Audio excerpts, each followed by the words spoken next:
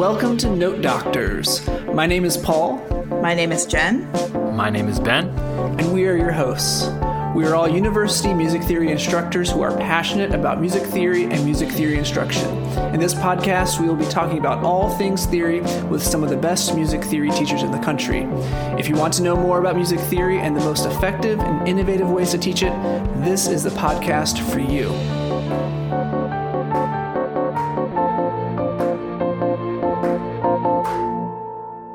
Hello and welcome back to Note Doctors, Music Theory and Pedagogy Podcast. Welcome to Season 4. Woo! I cannot believe that we have made it through 3 whole seasons and are about to embark on our 4th season of Note Doctors. So thank you, listeners who have been listening to us all this time, or maybe just recently found us on the internet. But we have a wonderful episode to kick off our season with none other than Dr. Nancy Rogers. So if you want some inspiration for your aural skills class, you have come to the right place because she's dropping sight singing truth bombs all over the place. It's just a great time. But before we get into the conversation, let's learn a little bit more about Dr. Rogers. Absolutely. So Nancy Rogers, professor of music theory at Florida State University, has been honored with both graduate and undergraduate teaching awards, with research interests focusing particularly on music cognition and its pedagogical implications. She has presented papers at numerous national, international, and regional conferences.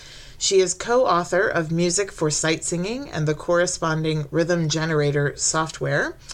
Other publications have appeared in Routledge Companion to Music Theory Pedagogy, Music Theory Online, Applied Cognitive Psychology, the Journal of Music Theory Pedagogy, and Integral. She has served as Vice President and Secretary of the Society for Music Theory, President of Music Theory Southeast, in leadership positions with the Advanced Placement Program in Music Theory, and is currently on the editorial board of the Journal of Music Theory Pedagogy. And we had an incredible talk today. It was really fun. As I often say to my students when we get there, we're not resolving this way because I say so or because our textbook says so. We're doing it because your ears say so. That's why you did it that way. And you all agreed on this. This has got to be a real thing. And to be clear, although my focus in my courses is classical music, it is certainly not restricted to classical music. I'm totally sure you play a pretty formulaic pop song and stop it a little bit before the chorus and ask your students what's going to come next. They know it's the chorus, and they can tell you when it's going to start, right? It's going to be right about here. Now, of course, we all know that sometimes common patterns are broken. Maybe the chorus arrives a measure late and keeps us hanging on in anticipation, or maybe there's a deceptive cadence instead of an authentic cadence. Things happen, but it's fun to be tricked now and then, and we can't enjoy that if we don't have expectations. There's literally no such thing as a surprise for somebody who has no sense of what would come next. So Nancy, we are so happy to have you on the podcast to talk about all things sight singing and aural skills. We're thrilled to have you on. Before, though, we get into our conversation, though, we do like to ask our guests just a little bit about how they got into music theory. Did you always hope to be one half of a dynamic music duo like Casca Payne, Lennon McCartney, Hall & Oates, Rogers Ottman? Was that always part of the dream? No, music theory was not part of the plan at all. I'd say this is going to be a little bit of a weird story, but how I first started doing a little music theory unwittingly, and then I'll get into when I kind of realized I was doing it. My family moved a couple of times when I was relatively young, around 12-ish. Because my mother was getting a degree. The background there doesn't matter, but the point is I moved from Pennsylvania to Seattle. And when I got to Seattle, I was playing in the band that they sort of randomly put me in because, I'm a total stranger. They don't know if I'm any good. And so they just, dropped me in a band. And I was playing percussion because, it doesn't matter. I was playing percussion, and they needed somebody to read the bells part. I've played piano for years. Sure, I can read a bells part. And, conductors get all excited when you have a percussionist that can read music, right? At that age. Yeah, so the director, pretty shortly after seeing that, he said, would you like to play, can you read music that has things like this? And he showed me like a lead sheet where, all I'm looking at is seeing okay, capital C, and then, like lowercase d and that sort of thing. And I just sort of like, was that saying C major and D minor? Like, well, yeah, sure, I can read that. Not knowing what that really meant. Just like, well, yeah, I mean, I know my major and minor triads, okay, but I just said, sure, I can read that. And he says, you want to play with the stage band. Now, I had come from a rural area of Pennsylvania. I did not know what a stage band was. Jazz band I would have recognized, but I didn't know stage band. So I thought, well, it's a band that plays on a stage. Sure, I can do that. So I said, well, be here at 7:30 tomorrow morning. Like, okay. And so I get seated at the piano, and this music put in front of me that is like, okay, all these various letters, and then they start playing. I'm like, oh, this is jazz. I don't play jazz, but this nice man asked me to do this. Like, I got to figure something out. So, at first we're like, well, okay, I can do the capital C and the lower D. It's like, but of course it sounds like garbage in that music. Like that is just stylistically inappropriate. So, and one of the funny aspects is that I would see things like, which of course now I'd read as an A sharp diminished chord, right? But I don't know what that symbol is, and so I just called them, in my mind, I thought those are the zero chords. Okay, it's a zero chord. So an A sharp zero chord means, well, play an A major chord, but take that bottom note up a half step. I mean, it's this long translation process. So I was between that and like, well, if I just listen, I can come up with something. And I began to realize that, like, when there were solo sections, that it really tickled him pink if he or somebody would play something and I would play it back, as just part of the going along. And, he obviously enjoyed that, so of course I did it more. And, I don't know I'm practicing aural skills, and I don't know what the zero chords are, and, what do I know about anything? But just really trying to fit in and make some sense of this, I would say was my first dose of music theory. I just had no idea. I just got to sort of read what some of these symbols are. So I took an actual music theory class in high school, and I enjoyed it in the way that I enjoy doing like Ken or Sudoku or things like this. They were really fun puzzles. So, I mean, I enjoyed it, but it was not something that, like, you don't make a career playing Ken. I mean, that's insane. So... But, again, it shows, I think a lot of people go to school, a lot of musicians, and I'm definitely one of them, go to school without even having the foggiest idea what music theory is. There's things you can do, sort of the parlor tricks of music theory, right? But, music theory is an activity, an analysis as a serious activity, no concept. So really fun, but, clearly not a serious career, right? So I went to college as a music major, went to Northwestern, and I went in expecting to major in saxophone and philosophy. They had a 5-year BA, BM program, and I thought that sounded great. But my very first semester there, my freshman theory class was taught by John Bucheri, who I mentioned at the workshops in Vancouver as, whether he knew it or not at the time, getting me into music theory, because he would come in every morning and I'd think, this is so interesting. I know this stuff. I have learned this stuff in high school, but not like this, not in this way. And why is everything he says and does just so interesting? It's just taking all these things together and doing something really cool with it. And so I still wasn't thinking of myself as being a music theorist, but it's just like, wow, there's more to it. This is really, really neat. And he would say these little offhand remarks about, well, part of what I love about being a music theorist is that, as a pianist, I learn music really deeply through playing it. I know it in a certain way, more than, just I would casually. But there is music that I can't play, either because it's too difficult for me at the piano or because it's, violin music and I cannot play it. But as a music theorist, I can get to know it in that same kind of deep way, even though I personally cannot play it. And there's things like that you go, well, that's really interesting. So to sort of zoom ahead on this, I was just really interested in this just as a field, and at some point I began to, thank goodness, get smart and think, wow, I actually really enjoy doing my theory homework and looking at music and thinking about music and helping people who drop by my dorm room with their homework and learning stuff like this. To be clear, not doing their homework for them. People learned if they wanted answers, don't even bother, but if you want to get like really, really, drilled on information, yeah, come by. I was enjoying that so much more than I was like being in a practice room with my instrument. And, to top it all off, because I know being in a practice room is almost nobody's favorite thing, but I actually don't enjoy performing music. I like playing music. I love thinking about music, but I do not actually enjoy being on stage and performing music. And so what am I thinking? So, fortunately around my junior year, I suddenly thought really, I should be thinking about teaching music theory. This is where I have the most fun. And so, I came out of Northwestern with degrees in music theory, composition, and linguistics. And so didn't see that coming, but when I started teaching classes in grad school as a TA, that really confirmed I'd made the right choice, because for me, teaching is it's fun and it's interesting, and I'm not telling you anything you don't already know. So, it was really never part of the plan to do that, but, once I latched on, or it latched on to me, I don't know which, that's what I've just really wanted to do. I feel so lucky to do it, honestly. Yeah, same. So you're an author of one of the main sight singing texts used at the collegiate level, Music for Sight Singing. Now it's in its 10th edition. Just curious, when did you begin to work with Robert Ottman on this text? Because if I remember right, this was a text that he had kind of curated for many years.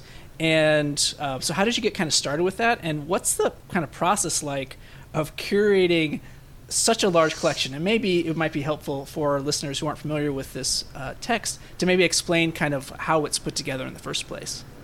Yeah, Ottman started this book before I was even born, and so it was the first book that was arranged in the way that it is, that with a harmonic focus, and having the melodies be ordered in a really coherent way of, leaps from the tonic triad, leaps from the dominant triad, and it was really groundbreaking in that way. And it started off as a small book and grew up, and so I have enormous respect for Robert Ottman. Now, part of the answer for your question is I never worked with Ottman at all.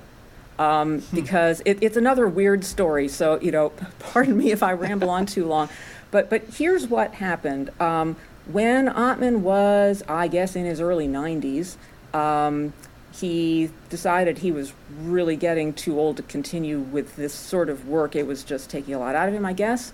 And so he was interested in finding somebody who would come on as a co-author. I didn't know this at all. What I know from my perspective is I've just been teaching a pedagogy of theory class, and I came back and my office phone was ringing. Walk in, answer the phone, and it is somebody from what was then Prentice Hall, later became Pearson, editor there, who said, we're thinking about coming out with a new edition of, are you familiar with the Ottman Music for Sight Singing book? And I said, yeah, I know it well. And he goes, well, we're thinking about coming up with a new edition, and I was wondering whether you might have some suggestions for it. And I can call you back tomorrow or something if you want to have a chance to, refamiliarize yourself with the book. I said, no, I know it well. And he said, well, you can talk now. Like, yeah, sure. So we talked for a long time, 45 minutes or so. Mm-hmm. And I talked about sort of the ideas of what I thought would be really good in the book and that kind of thing.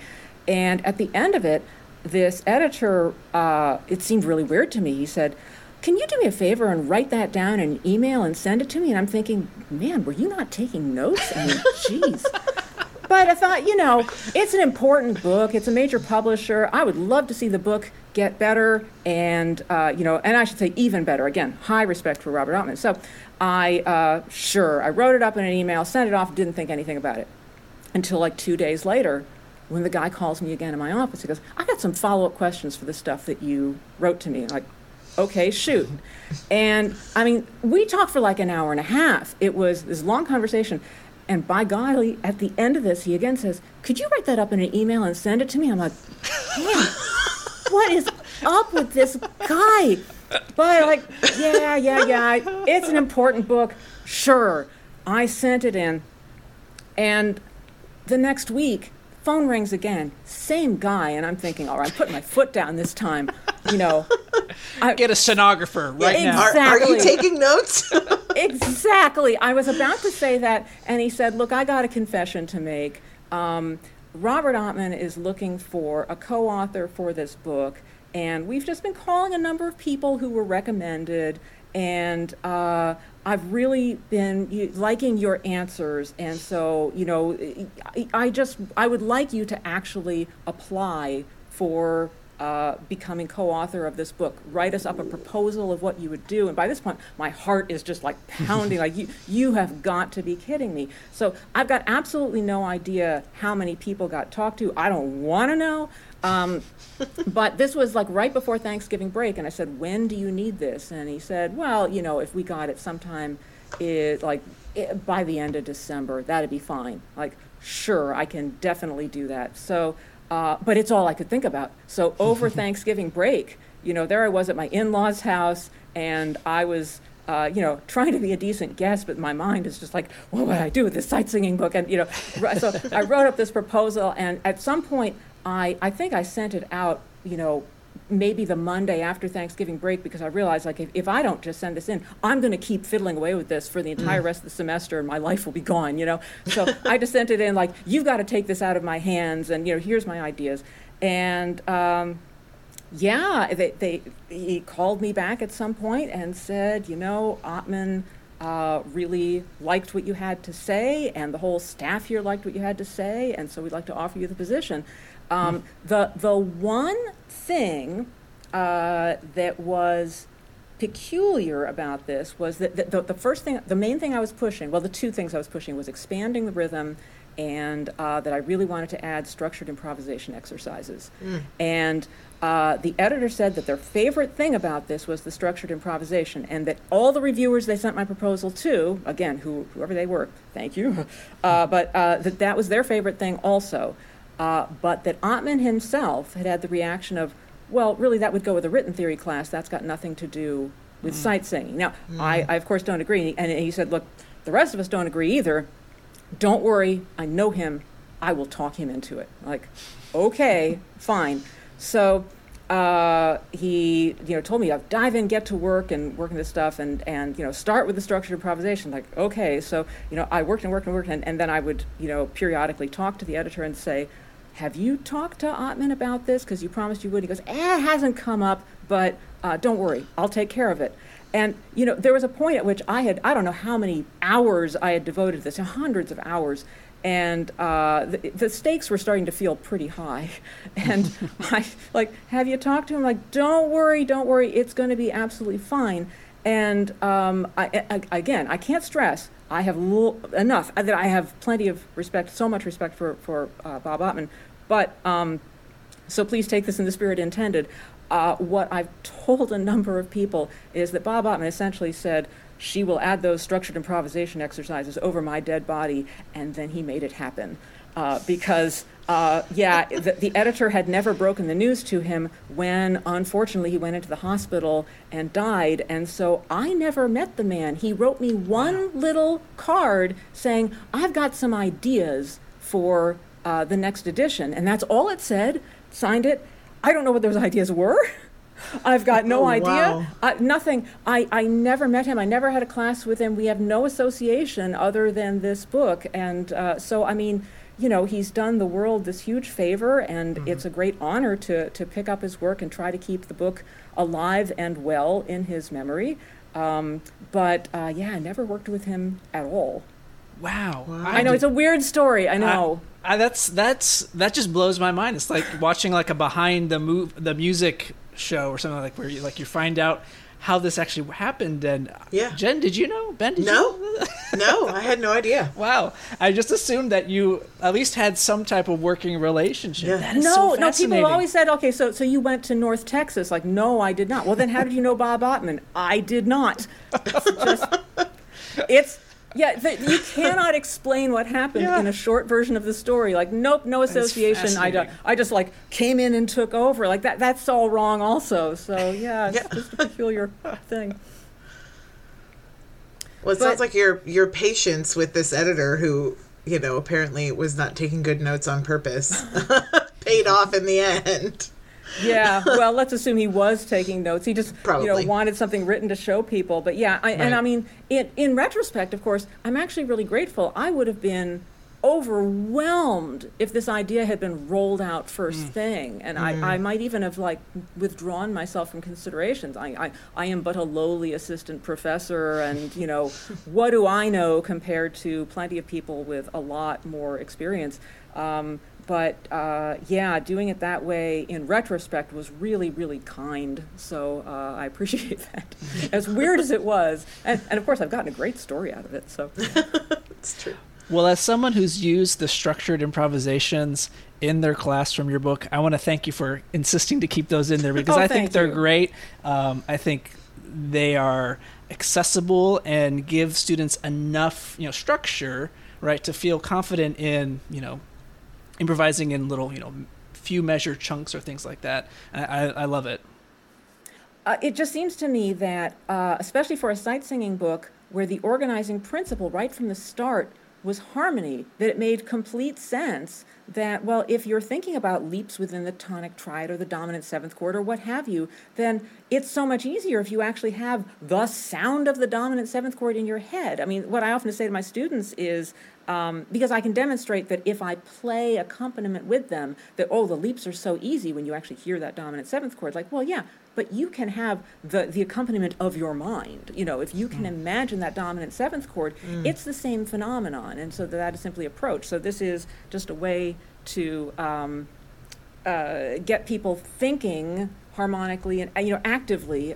So I see this as not truly a new element to the book. It's just a different way of approaching the same element that's attuned to the book's whole organization. Mm-hmm. Yeah. So how has the book changed and grown across the 10 editions, or since you've been on board? I looked back at old edition covers, and I was trying to figure out which one was your first one, and I couldn't figure it out. Seventh edition. Okay. Yeah. The two most obvious changes are what I mentioned earlier, that the addition of the structured improvisation exercises and the significant expansion of the rhythm exercises. I thought that was kind of a weak point, and a lot of people at that time were using a separate rhythm book because you really need to supplement it, and maybe they still are, but I hope that there's less need to it. Anyway, so I've added excerpts that focus on characteristic bass lines rather than melodies, because bass lines are different. They aren't just melodies that happen to be in the low register. And I was especially concerned with the different leaps that we frequently encounter in bass lines, and the stylistic differences in the way that leaps are used when it's a bass line as opposed to a regular melody. So that's why I wanted to add in a bass line section. I added more excerpts that contain somewhat difficult features like seventh leaps or an arpeggiation of the Neapolitan. I added a section for arpeggiating augmented sixth chords, which are not easy to find.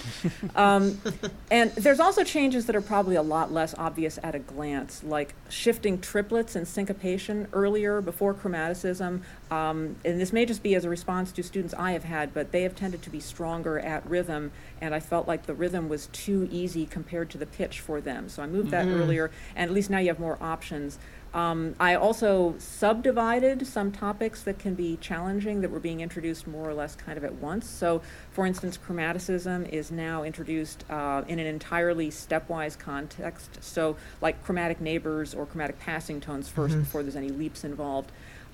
Minor keys too. The hard thing about minor keys is scale degrees 6 and 7. Scale degree 3 is not that bad. So I've got early melodies where it's just scale degrees 1 through 5, and then where 7 is always raised leading tone going to tonic, and it's the low form of 6 going to 5. So just the way you expect 6 and 7 usually to behave in their standard context.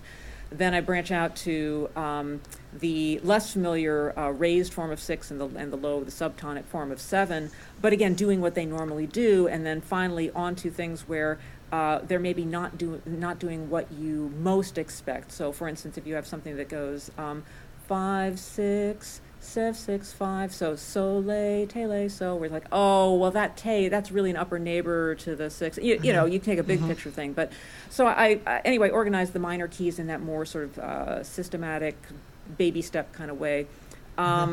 let's see, I added a section that was specifically targeting modulation from a minor key to its relative major, because the shift of tonic is so much easier for a lot of students to hear in that context. Plus, there isn't going to be a whole lot of debate about whether it was a modulation or maybe just a tonicization, the way you would get if you were having a modulation to the dominant of a major key. Which is also why I've got more exercises that modulate in a minor key to the minor dominant, because that also avoids that kind of ambiguity. Not that there's anything wrong with ambiguity, but that's not always, when you're trying to introduce modulation, you don't want people to like, well, I can still get by not shifting the syllables. I want them to have that reaction of like, this makes no sense until I shift the syllables. I mean, except for people doing law-based minor, that's a whole different deal. But, again, they've got the mix. More generally, I've tried to make sure that after topics are introduced that they keep returning in later chapters, because if C clefs are only found in one chapter, all concentrated, for instance, I kind of think that's a problem. So, I've increased the number of melodies in minor keys, in bass clefs and C clefs, in keys with a relatively large number of sharps and flats. And included more music by living composers, things like that. Last but not least, there's the rhythm generator. If you don't know that, it is free online software, free, really, truly free, online software that generates rhythms that are appropriate for any chapter of the book. And you can select various features like the length, the difficulty, whether the meter is simple or compound. And then you can just keep on asking for new rhythm, as long as you want, or switch your features or whatever. My friend Bill Wieland, who teaches at Northern State University in South Dakota, did the programming. He had done a little of this on his own and said, hey, do you like this? Just wanted to show you, like, I love this. Let's see if we can expand it. So he did the programming, and I basically came up with the recipes that assemble rhythms from the stock of patterns that are available in any given chapter, so that the rhythms are, it's technically not an infinite number of rhythms, but because there's only so many permutations that are possible, but it is a very large number of rhythms that could be generated with this. And but if you do them randomly, it doesn't sound like music. So like I said, I think of them as recipes of, once you have done this, if you're going to look for say an 8-measure pattern, chances are measures 1 and measures 5 kind of match, or at least have very motivically similar things.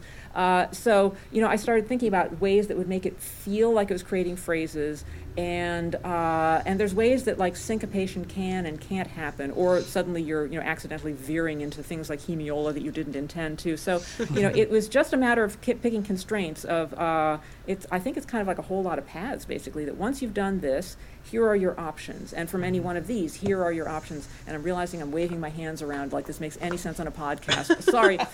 Just picture that at any given point along the way, you say, well, given what's come before me, here are the options that make musical sense, and we generate patterns from there. So that's the gist there.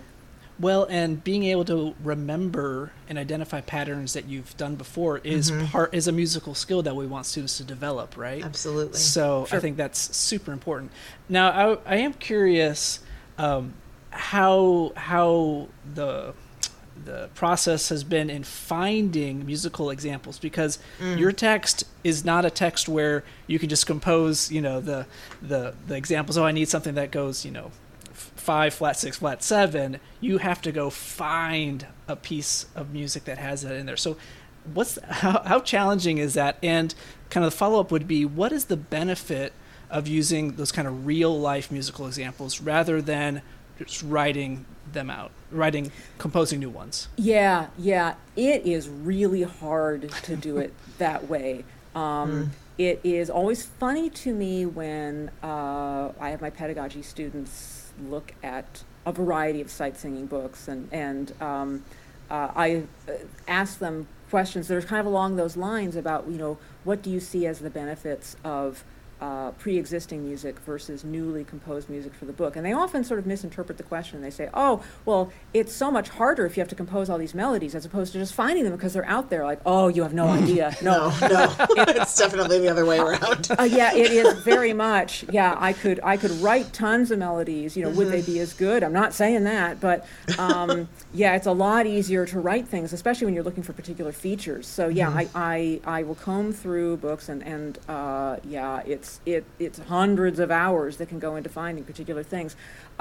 So a lot of what I'm doing, when the publisher wants a new edition and I haven't managed to find something that I'm looking for, then I start targeting and start thinking sometimes I get lucky and stumble across things. Like, for instance, I was aware that the modal chapter tended, not surprisingly, to have a lot more Dorian and Aeolian melodies, and maybe the occasional Mixolydian, but there's not like a lot of Lydian melodies out there in most of our familiar contexts. Well, I start thinking what are some sources for these? And folk melodies is a good way to find modes. And so I stumbled across in this search for folk music that maybe would have some modal things. The country of Iceland. I guess because it's that's a very unique kind of cultural situation. We do that chapter, so I know there's all these Iceland melodies. Yeah, well, here's what happened. I think because they've been so isolated, they've got a real interest in their own history, and they're so well documented. Because I guess that they can go through because genealogists use them too because they know their heritage. They're so isolated, they know these things. So they have a lot of cultural sort of projects. Like, here's an enormous collection of our folk songs.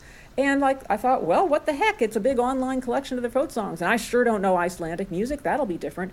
Turns out there's a lot of Lydian Icelandic melodies. That's really, so when I need more Lydian music, well, that's good. And there's also a fair amount of Phrygian. Well, I could use that too. So, there are things like that where once you stumble across it, okay, that's fine. It's really much the way that if you're asking somebody where could I find a good rounded binary, and you say, well, look at the inner movements of classical music, right? You begin to learn places you can look for particular things. But a lot of what I do during the sort of between the editions thing, when I'm not actively working on it, if I happen to be at a concert or listening to a recording or whatever, and I suddenly hear something go by that I think, oh, that would be a really good melody for, whether I just love the melody or it's for a really particular purpose, wow, you don't hear that kind of octatonic line all that often, or a big arpeggiated Neapolitan or something like that. Just quick jot that down, and I've got a little file where it's just sort of potential 11th edition things, and I've just got these weird little jots down, and when I've got a little spare time, then I'll go through my notes. I've written just enough stuff down that I can find it, and I'll hope that it's on ImSlip or whatever, and pull this up and try to find the passage that I was hearing and just take a quick screenshot of it. So then I've got this little file of here's the things I should look through. Now the truth is, when the edition comes around, I will look at a large number of these as well and say can I justify adding pages? Because that makes the book more expensive. Is it really worth the expense to do this? What can I cut out? I don't want to cut out something that I think is better than what I might be putting in. And so I make hard choices. And there's times where I spent a lot of time finding this one.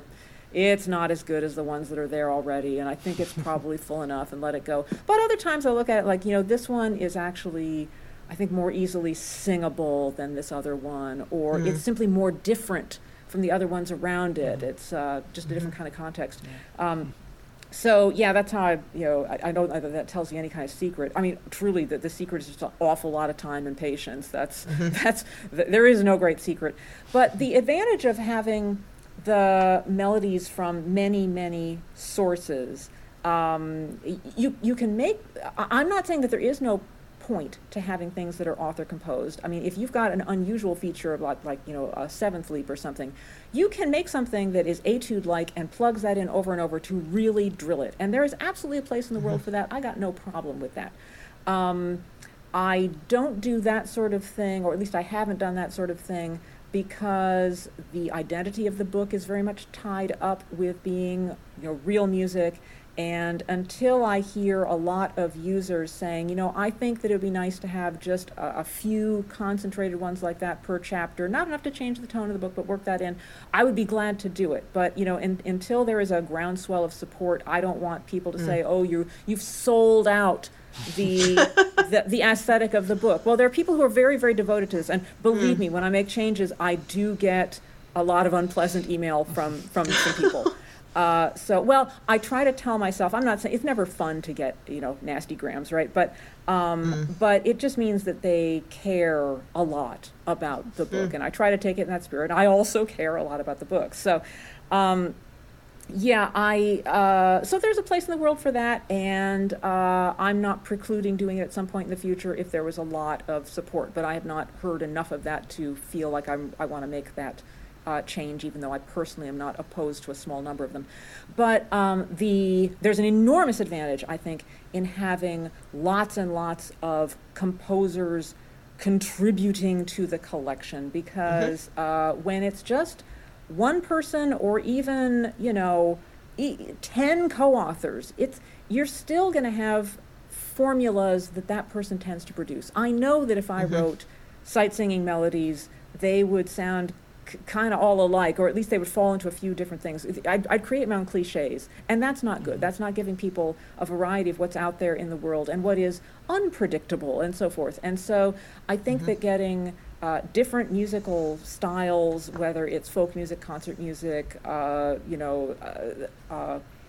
instrumental music or vocal music, you name it, there's a lot of different idioms that exist, and different composers have different ways of going about it, and I just think you lose that. And if the sight singing becomes really comfortable just because it's so formulaic, well, you're not doing your students a big service, I think. So that I think is the best answer for why all the effort and time is worth it.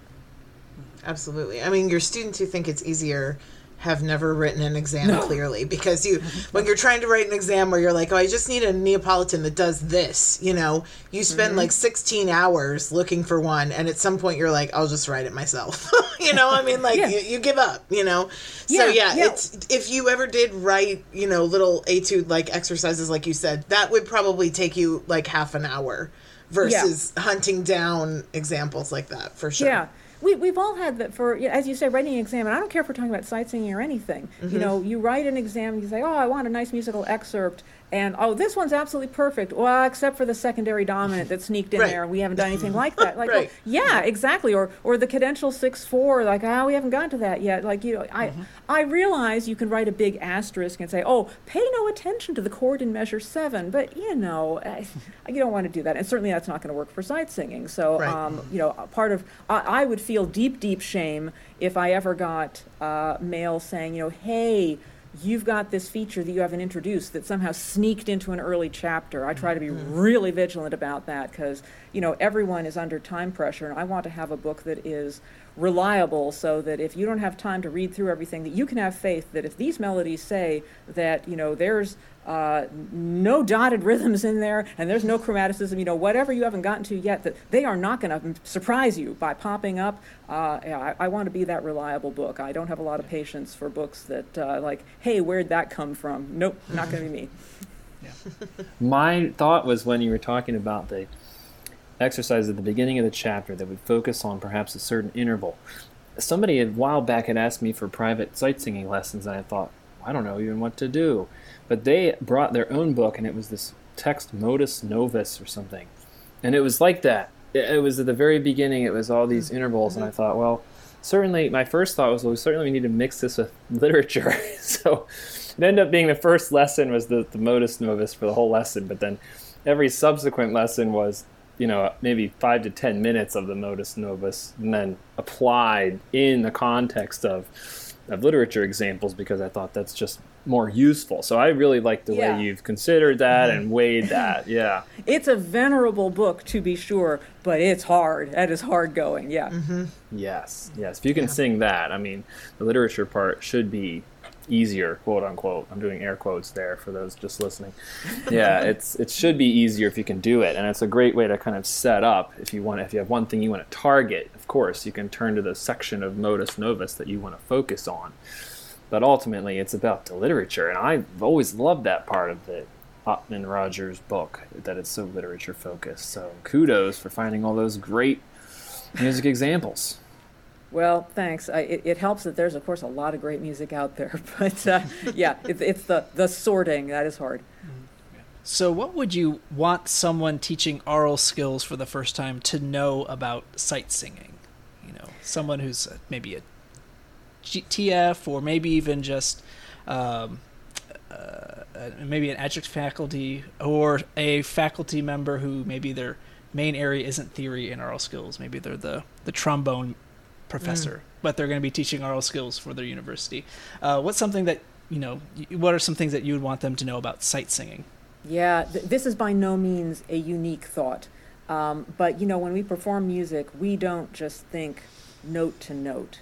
And so let's not start approaching sight singing from note to note. That is not the way that, you, new teacher, are sight singing. And it's not going to help if you encourage your students to work that way, that it's always left to right and you're just doing interval to interval to interval. Again, I'm realizing I'm waving my hands around. That's not helping. But if you're actually just, thinking about the interval between any given pair of notes and then performing that, you're working too hard, and it's not a musical way to approach it. So I really recommend practicing basic skills that foster other larger, more holistic approaches. So, for instance, given a well-established key, can students pull scale degrees out of thin air? Because that is going to be more helpful right there. Would it make sense to be thinking harmonically and really conjure up the sound of, say, the dominant seventh chord in your mind to get through this particular measure with its leaps? If, for that matter, if there are lots and lots of big leaps, could you orient your thinking around a high line and a low line, what I and many people would call a compound melody, the idea that you've got a melody, but it seems to be implying more than one voice at a time. And very often, the sort of upper line that's going along, think of this as like yodeling, for instance. There's an upper line, there's a lower line, and they, in fact, are very coherent and moving in a stepwise way. It's just those big leaps between them. And so if you can see and hear the upper melody and the lower melody and just see yourself as kind of ping-ponging back and forth between them, it's a lot easier to think about. You're not thinking about the large leaps, you're thinking about the stepwise motion, you're just getting between them. So I really would suggest talking about ways to get the notes when there's a big leap. How could we think about this? And there may be multiple approaches, like if a student says, well, it's actually the same high note that I sang a measure earlier, and that one I got to by step. Great, you don't have to think note to note. Go back to some sort of landmark that has made an impression on your memory. These musically salient notes will be useful. Again, lots of techniques for doing that, but that would be like my number one message, I think, of not thinking note to note.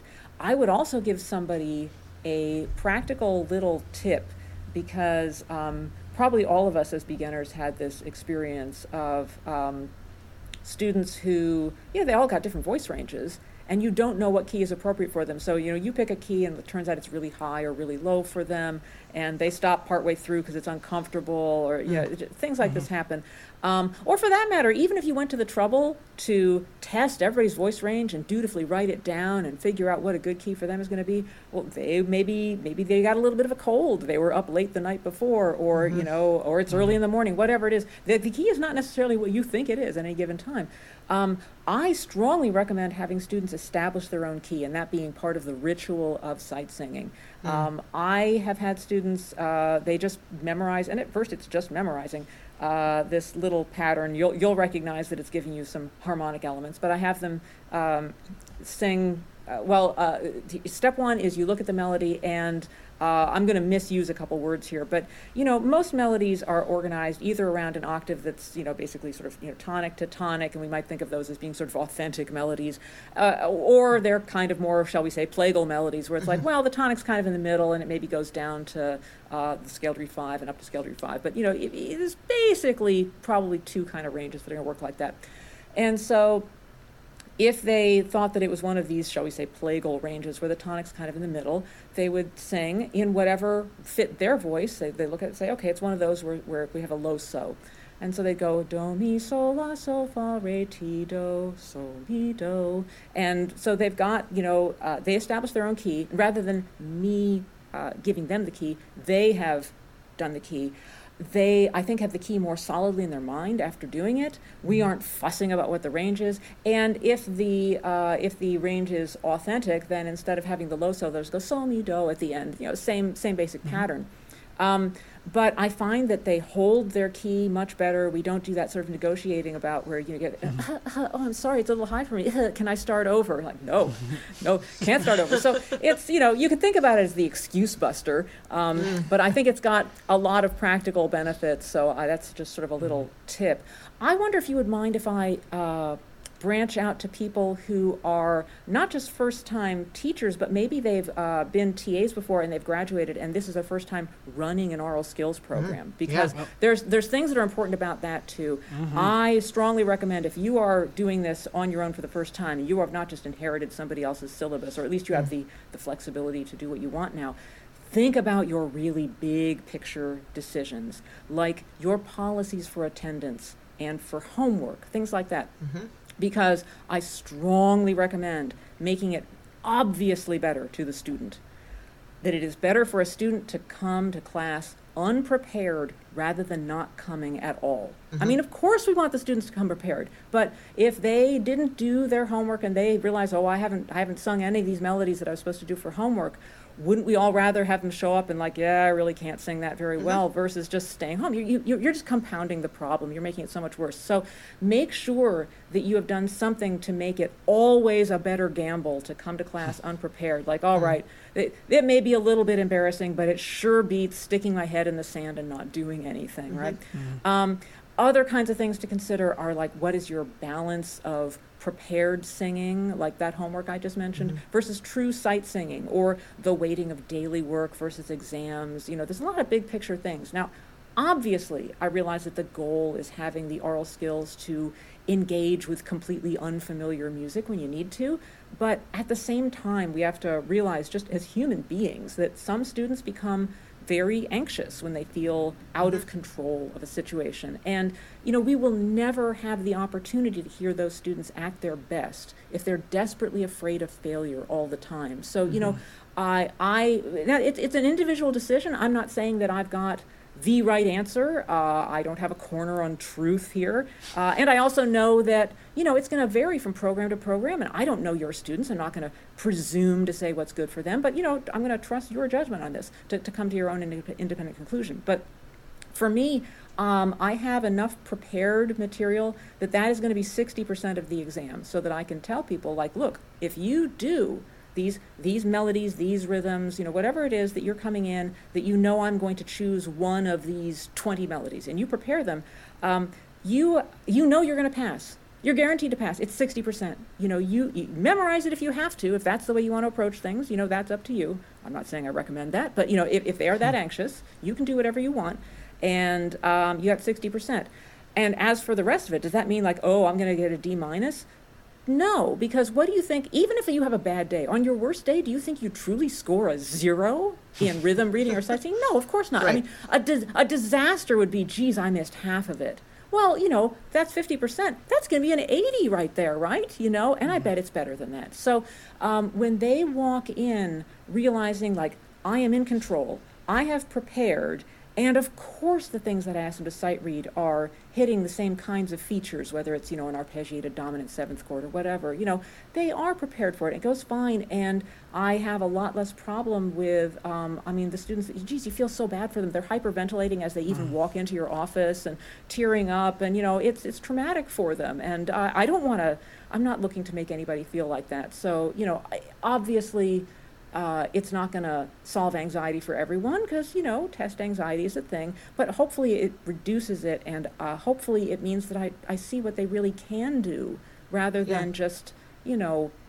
something that's more evidence of their nerves than all the work they've put in and their musical abilities. So, I'd ask for anybody who is starting out a program to think about these big picture things and the practical effect that they are going to have on the way the whole course goes, the way your students will behave, what they will prioritize, how much they will prepare. If it's hopeless, they're not going to practice. If it's too easy, they're not going to practice. Get that Goldilocks kind of area. And actually, speaking of the Goldilocks kind of thing, no matter what you're teaching, I don't care if it's aural skills or written skills or anything else, you need to focus on setting achievable goals on a time frame that is reasonable for a freshman who's like leaving home for the first time. So, I tend to think in week-long units, because if you say, oh, we need you to do this in 3 months, they're going to procrastinate. I'm sure I would too. I'm not pointing fingers here. And if you need to achieve this goal an hour from now, that's not enough time to practice. A week is usually about right. They can manage their time for a week.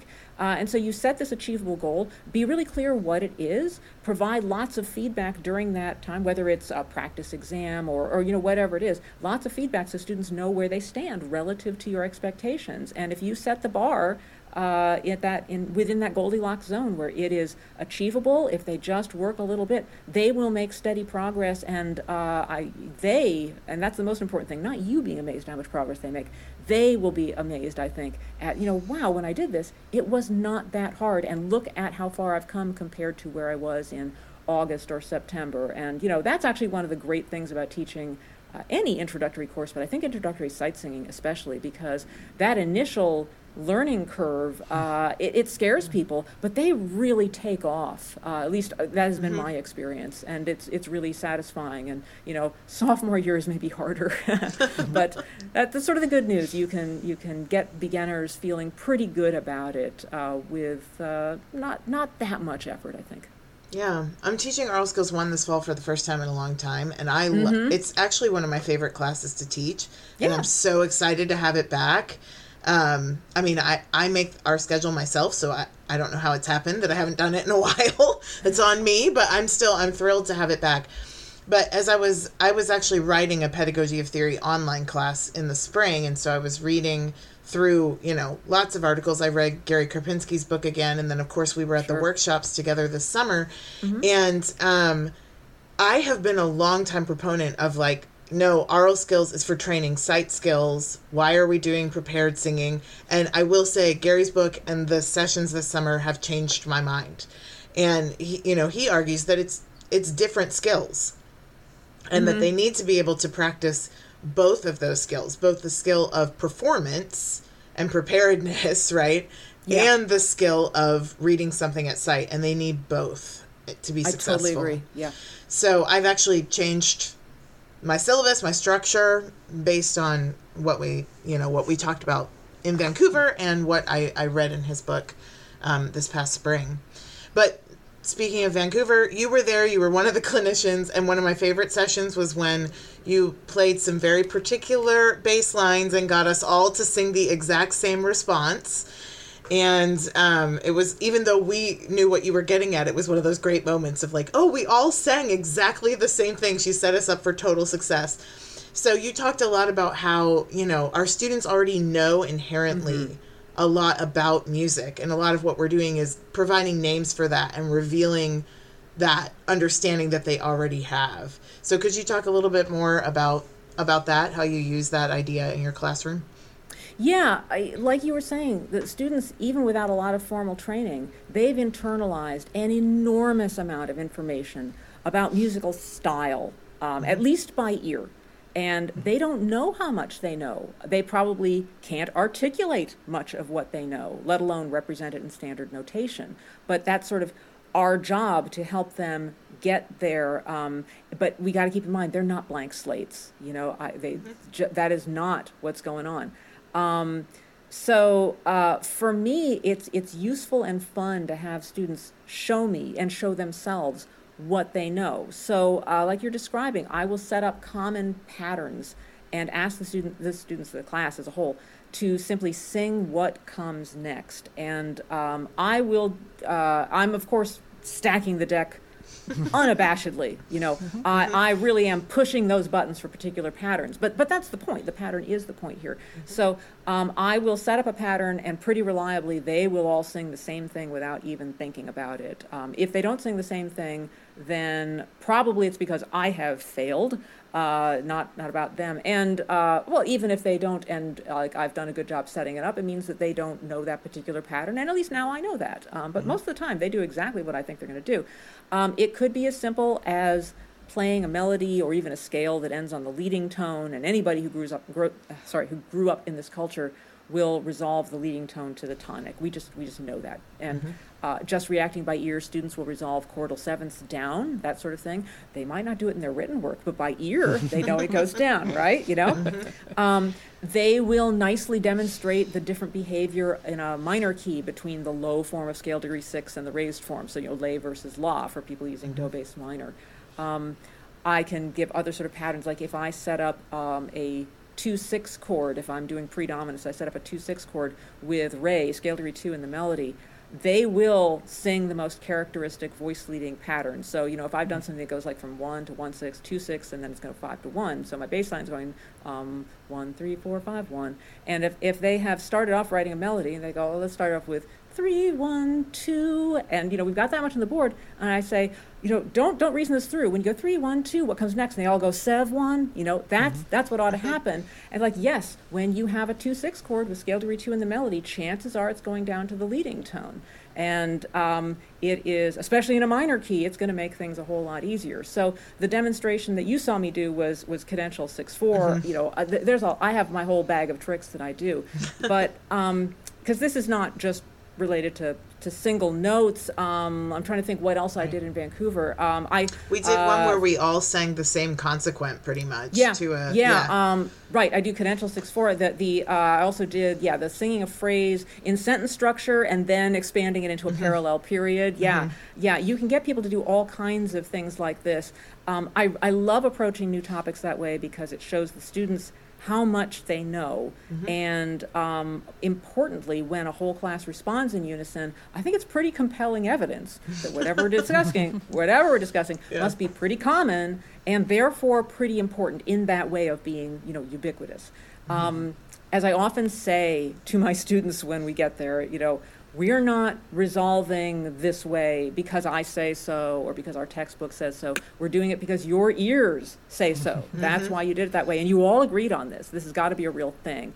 And to be clear, although my focus in my courses is classical music, it is certainly not restricted to classical music. I'm totally sure you play a pretty formulaic pop song and stop it a little bit before the chorus and ask your students what's going to come next. They know it's the chorus, and they can tell you when it's going to start, right? It's going to be right about here.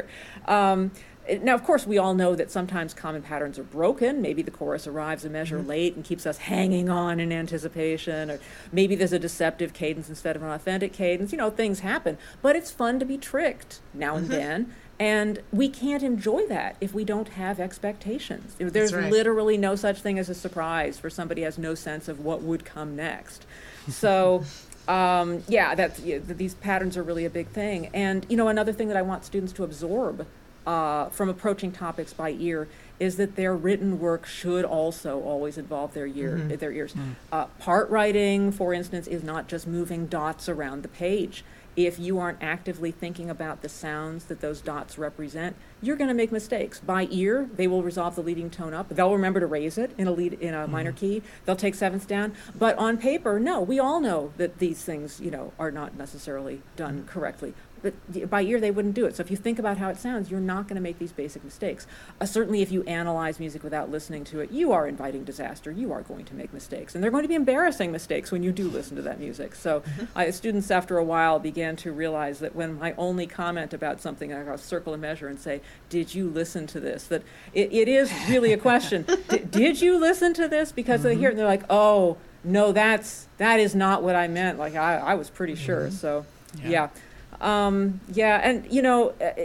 I think that when you, I give another sort of method, because I've been talking about having people sing things back in general, but you can also very often tap into that baked-in musical knowledge without making students actually sing. When you're doing subtle aspects of style, you can say, let me play you two choices. Which one sounds a little better to you? And you can do very fine details like, does this passage sound better with 5-6-5 of 5? Or 7-7 of 5, the secondary dominant or the secondary leading tone chord.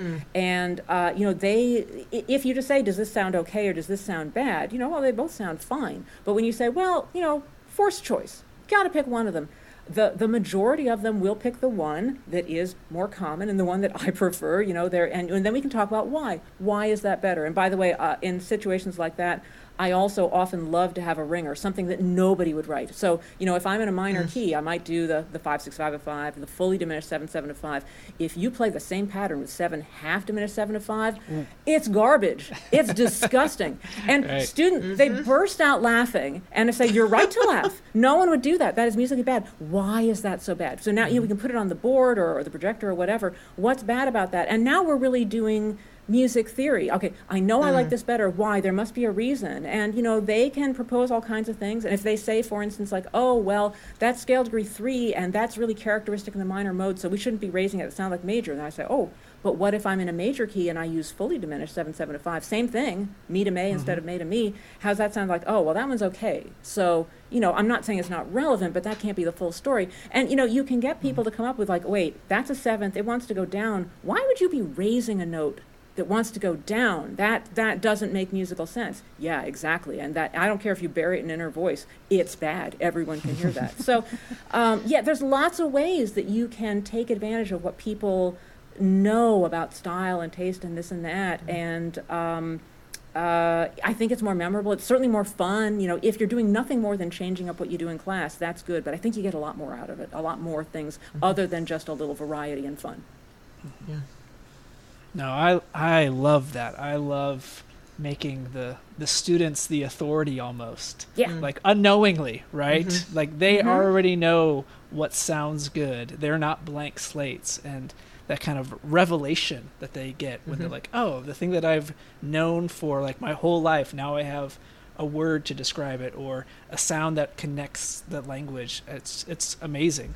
Well, Nancy, we promised we'd only talk to you for an hour.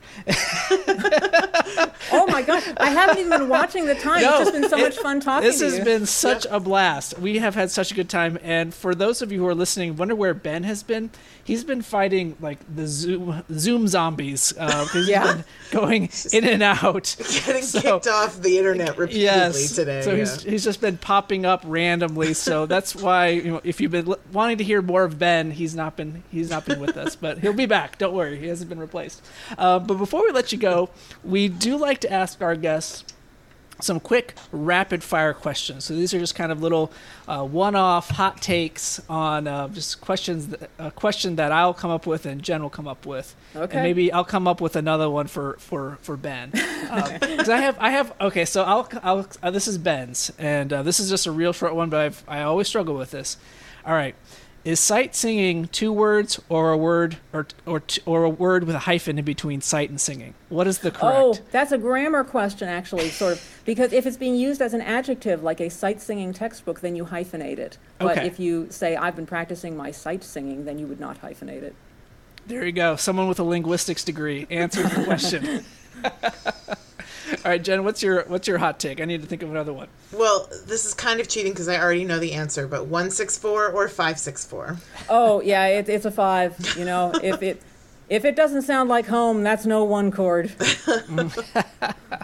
All right, and the last one, since this has been about sight singing, this conversation, what your favorite kind of solfege syllables? Minor do, minor la, numbers, something else. What do you prefer? Yeah. I will, as I always say to my students, that, if the teacher is really committed to a system, they will make that work. Okay. So, other people can be committed to other things, and it depends on context. But I personally have a pretty strong preference for solfege with do-based minor. I like the movable do solfege. I certainly want a movable system. That is my primary method of doing things. For people who want a fixed system, and there's absolutely value in having a fixed system, I think in addition to a movable system, I say for Americans, why use fixed do solfege? I mean, for Europeans, sure, that's what they've grown up with. But, we use fixed letter names, so why not use letter names if you want a fixed system? I don't see any reason to learn a whole new system for that. I totally understand wanting to use numbers if you have lots of students from countries where their note names are solfege syllables, because that's very hard on them. And so I understand when you have a very international student body that numbers are probably the way to go. But if I'm dealing with people with more or less my background, I really like do-based minor movable solfege. Yeah. That's great. That's great. So as we're wrapping up, maybe you can just let our listeners know where they can find you if you want to be found on the internet, and maybe what else you might have cooking in addition to, you know, the what sounds like maybe a curse of having to always be listening for new musical examples for the next edition. But I'm like, is that a blessing or a curse to always be, you know, listening? But yeah, it's for sure a weird orientation. I understand that, but yeah. All right, so I love to be found, sure, and it's pretty easy. I think if you just do, I don't do social media, so don't even bother there. But if you just want to find me online and find my email address and so forth, if you just put Nancy Rogers, and that's Rogers, there's no D in there, and Music Theory, because it's a really common name. But if you put Nancy Rogers and Music Theory, I will pop up pretty close to the top of your search, I think. My research these days has been focused a lot on correlations between music theory ability and mathematical ability. Mm-hmm. And because a lot of people have over the years noticed, and when I say the years, I mean the ancient Greeks talked about this, right? But, you know, those of us in more modern times, I'm guessing that you have probably, and many listeners have probably had the experience of a student showing up in your office and, you know, you're giving an explanation for something that seems pretty straightforward and not very mathy, like, you know, key signatures or how to make major triads or something. And suddenly they look at you with this deer in the headlights look and say, oh, this is just like math. I really don't like math. I'm not good at math. The minute, and like, I'm thinking that what's mathy about this at all? But the minute that a student expresses anxiety or antipathy towards math, I think, oh, this is going to be hard for you. I don't know why, but music theory is going to be hard for you. With my work over the years, what I've come to the conclusion is that it's not a causal relationship like studying music theory doesn't make you better at math or studying math doesn't make you better at music theory, but that instead it seems that both of these areas are very positively impacted by good pattern recognition. There may be other elements too, like having abstract symbols feel very meaningful to you. That would obviously be beneficial for both kind of areas. But I have shown and ended up developing a really out of the box placement test. Frankly, it came out of an experiment that I was doing that I realized, because it was about basically tests that predict how well students will do in college calculus versus, predicting their performance in calculus. And there's a variety of them, like, you know, looking at a bunch of different shapes and saying, well, which one of these shapes seems not to be like the others and that kind of thing. And I'll use that one as an easy example. Like 5 of the shapes are symmetrical and the last one isn't. And for people who randomly pick and don't seem to understand, like, no, symmetry is a thing without being told, don't notice that is kind of the principle being exhibited there, they don't do well in calculus, and they don't do well in music theory either. And I look at things like that and say, like, wow, who could miss this? And the answer is, well, somebody who doesn't do well in music theory, right? So the pattern recognition seems to be very much what it's about. And so I am branching out from there about sort of ways that we can quickly tap into pattern recognition, and in the short term, this is helping me make a placement test that, we've been using now for years. It works pretty effectively, that it will show people's apparent aptitude for music theory rather than just their achievement for music theory, which is really great because nobody wants to start with a remedial class. You don't need more credits in your degree. Maybe your scholarship didn't cover this. There's a lot of reasons to avoid remedial classes. And so somebody who simply hasn't learned this stuff but is really ready to go, I want those person in Theory 1 if I can do it. And this test seems to identify people who can do that. Now, every semester, when I put in people who are like, wow, this person doesn't have the background, does not read music well, I am sweating bullets that I have doomed this person to failure. But they have done okay, as long as they show up to class and turn in their homework. If they don't do that the responsibility is on them. But it has worked. So, my short term is like, well, can I tweak this test and make it, better and better, better? But long term, and this is truly an open question, when we identify people who seem to have like a math disability that seems to be impacting their theory ability, and if they really struggle to get through classes, would it be possible to focus on exercises with pattern recognition? And so rather than teaching music theory directly, if we practice pattern recognition, could they maybe get better at music theory? Now, I don't know. Maybe that works, maybe that doesn't.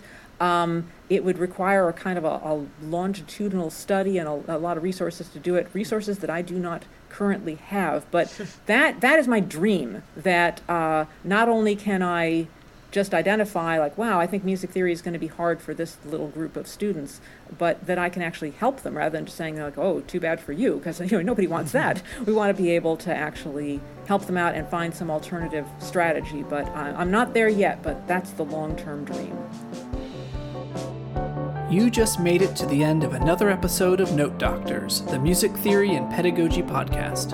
Don't forget to like, subscribe, and review the podcast, and you can always reach us at notedoctorspodcast@gmail.com with comments, questions, or show ideas. Thanks for listening.